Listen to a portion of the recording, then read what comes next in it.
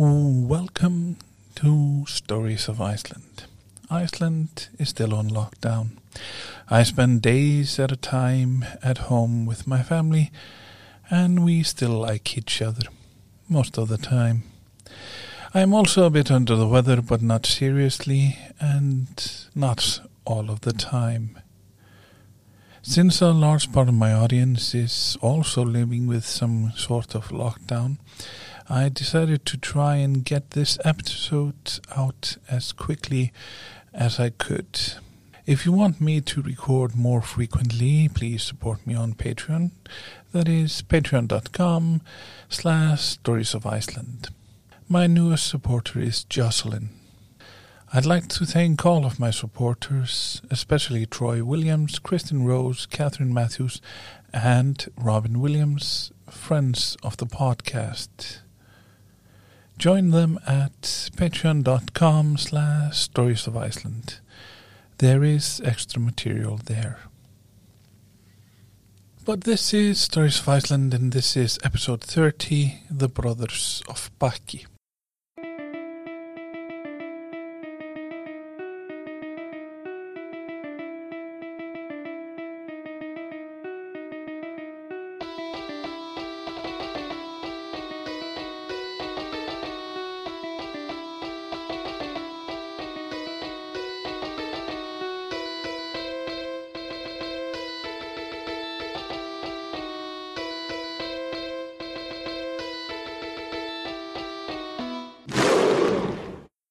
Iceland is in the North Atlantic. Its capital city is Reykjavik. My very first episode was called Troublemaker Valley. This valley, called Svarfaðardalur in Icelandic, gave us a president and a giant, and more importantly, my grandfather. But it also gave us the most famous brothers in Icelandic folklore. Well, at least these characters are said to be from there. In reality, they might have been from anywhere or in fact from nowhere. They are said to be from a farm called Bakki. Since there are many farms in Iceland named or called Bakki, it is quite likely the setting moved around according to where the stories were told. If it matters to you, there is one swear word in this episode. It is not one of the big ones. It is the one that Rhett uses in Gone with the Wind. There is also a bit about animals mating. Not anything graphic, and no body parts are mentioned. Well, none that could cause offense. Here we go.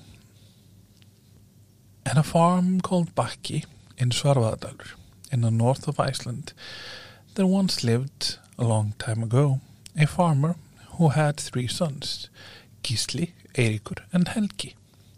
They were notorious for their foolishness, and their silly doings have been very much spoken of, although few of them are told here.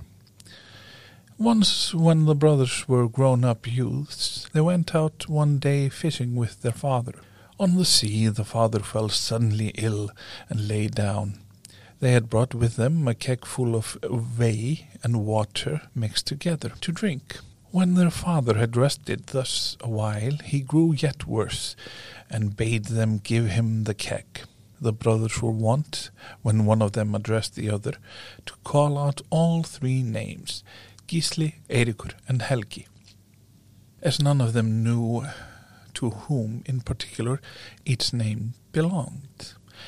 When therefore their father had asked for the keg, one of the brothers said, Gísli, Eiríkur, Helgi, our father calls for the keg. Then said another, Gísli, Eiríkur, Helgi, our father calls for the keg.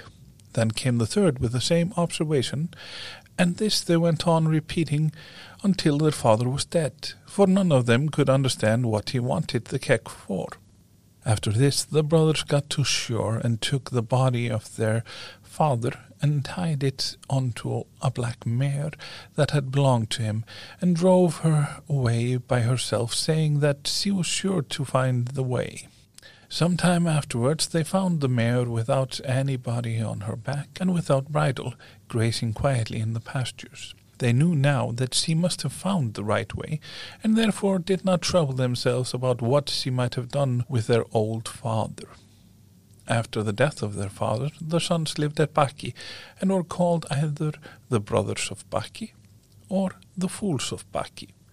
They had the black mare, amongst other things, left by their father, and took a great liking to her, and watched her very carefully. Once when the gale had arisen, they were afraid that she might have been blown away. They therefore heaped up round her and over her as many stones that they could find room for.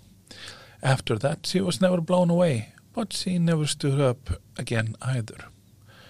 While the brothers had yet their mare alive, they happened once to be travelling all together by moonlight upon ice. One rode, but the others walked. They noticed that a man always rode at the side of the rider, but the oddest thing was that he never spoke, not one word, except that they heard him say at each step that the mare took something like "Kauri, Kauri." Now this they found the more odd, for that neither of them were called Kauri. Then the rider thought he would ride on, that this fellow might be left behind, but the faster he rode, the oftener he heard "Kauri, Kauri." And the others saw that the man rode at their brother's side, ride as he would, fast or slow. At last they got home and saw the side rider get off at the same moment as their brother and take his horse into the stable at the same time as their brother let in the black mare. But when they got in from the moonlight, he vanished utterly from their eyes. Once the brothers were travelling and met a man holding an animal they had never seen before.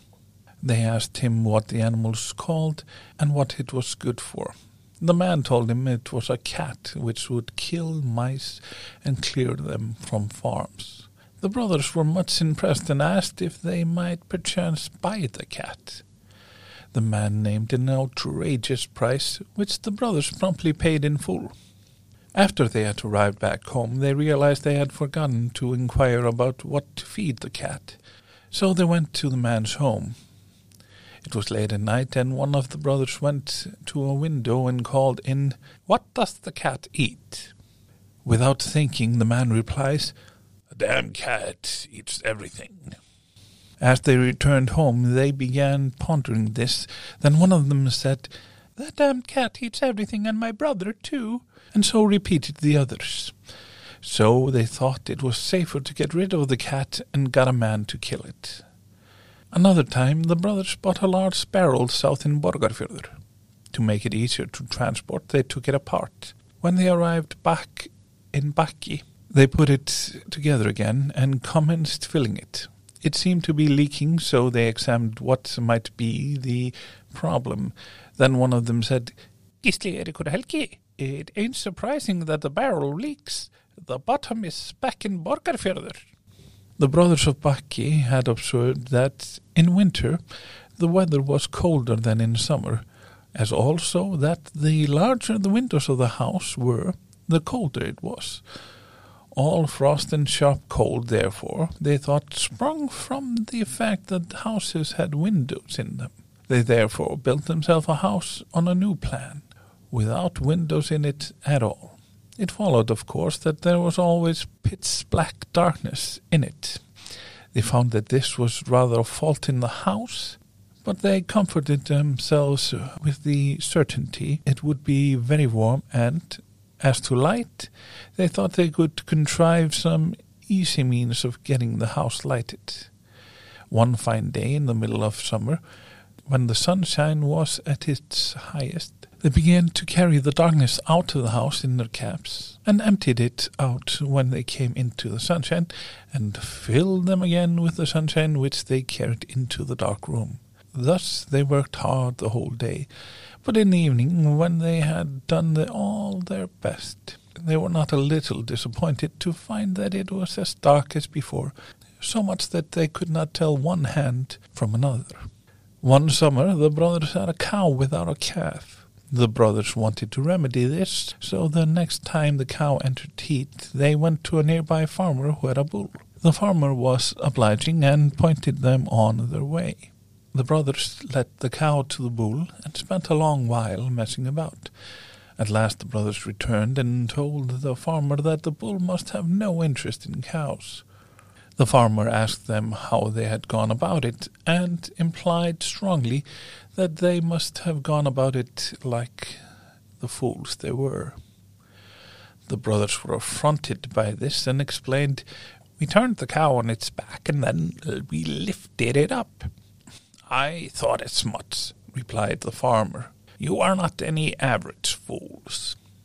Someone had told the brothers that it was wholesome to bathe their feet in hot water, but as fuel was a scarcity with them, they never took the trouble of warming the water for their feet. Once in their travels they were fortunate enough to find a hot spring, and now they were very glad to get a hot foot bath for nothing. They took off their shoes and stockings, and sitting down all round the spring, put their feet into it. But on looking closer, they could not tell which foot or feet belonged to each of them. Now they were fearfully put out for a while, and thus they sat in utter despair till they saw a traveller passing by. They called him and bade him by all means help them in finding out which feet belonged to each of them. The man walked up to them and gave each of them a blow on the feet with his stick, and thus each recognized which belonged to him. Once the brothers of Baki went into the forest to gather brushwood. It was a high, steep slope of the mountain. Whither they went, they picked up the wood and tied it into bundles to roll down the slope. But just as they were going to roll them down, it came across their minds that they could neither follow the bundles down nor see what became of them when they got to the level ground. They therefore got the idea of putting one of themselves into one of the bundles, letting his head stick well out that he might see the other bundles and follow them down the slope.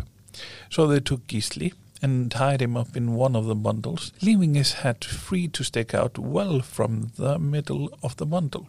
After this they sent all the bundles down, and down they rolled to the level ground. Eiríkur and Helgi, when they came down, began to search for their dear brother Gisli, but when they found him his head was off, so that he could not at all tell them what had become of the bundles. Thus they lost Gisli. But although only two of them were left, when speaking together, they always said as before, Gisli, Eiríkur, Helgi, as name of either of the two brothers that were left. The last we heard of the brothers Eiríkur and Helgi is that they saw a full moon rising up from the ocean and could not by any means understand what it was. They went to the neighbors and asked the farmer what that awful beast was. The man told them that this was a battleship.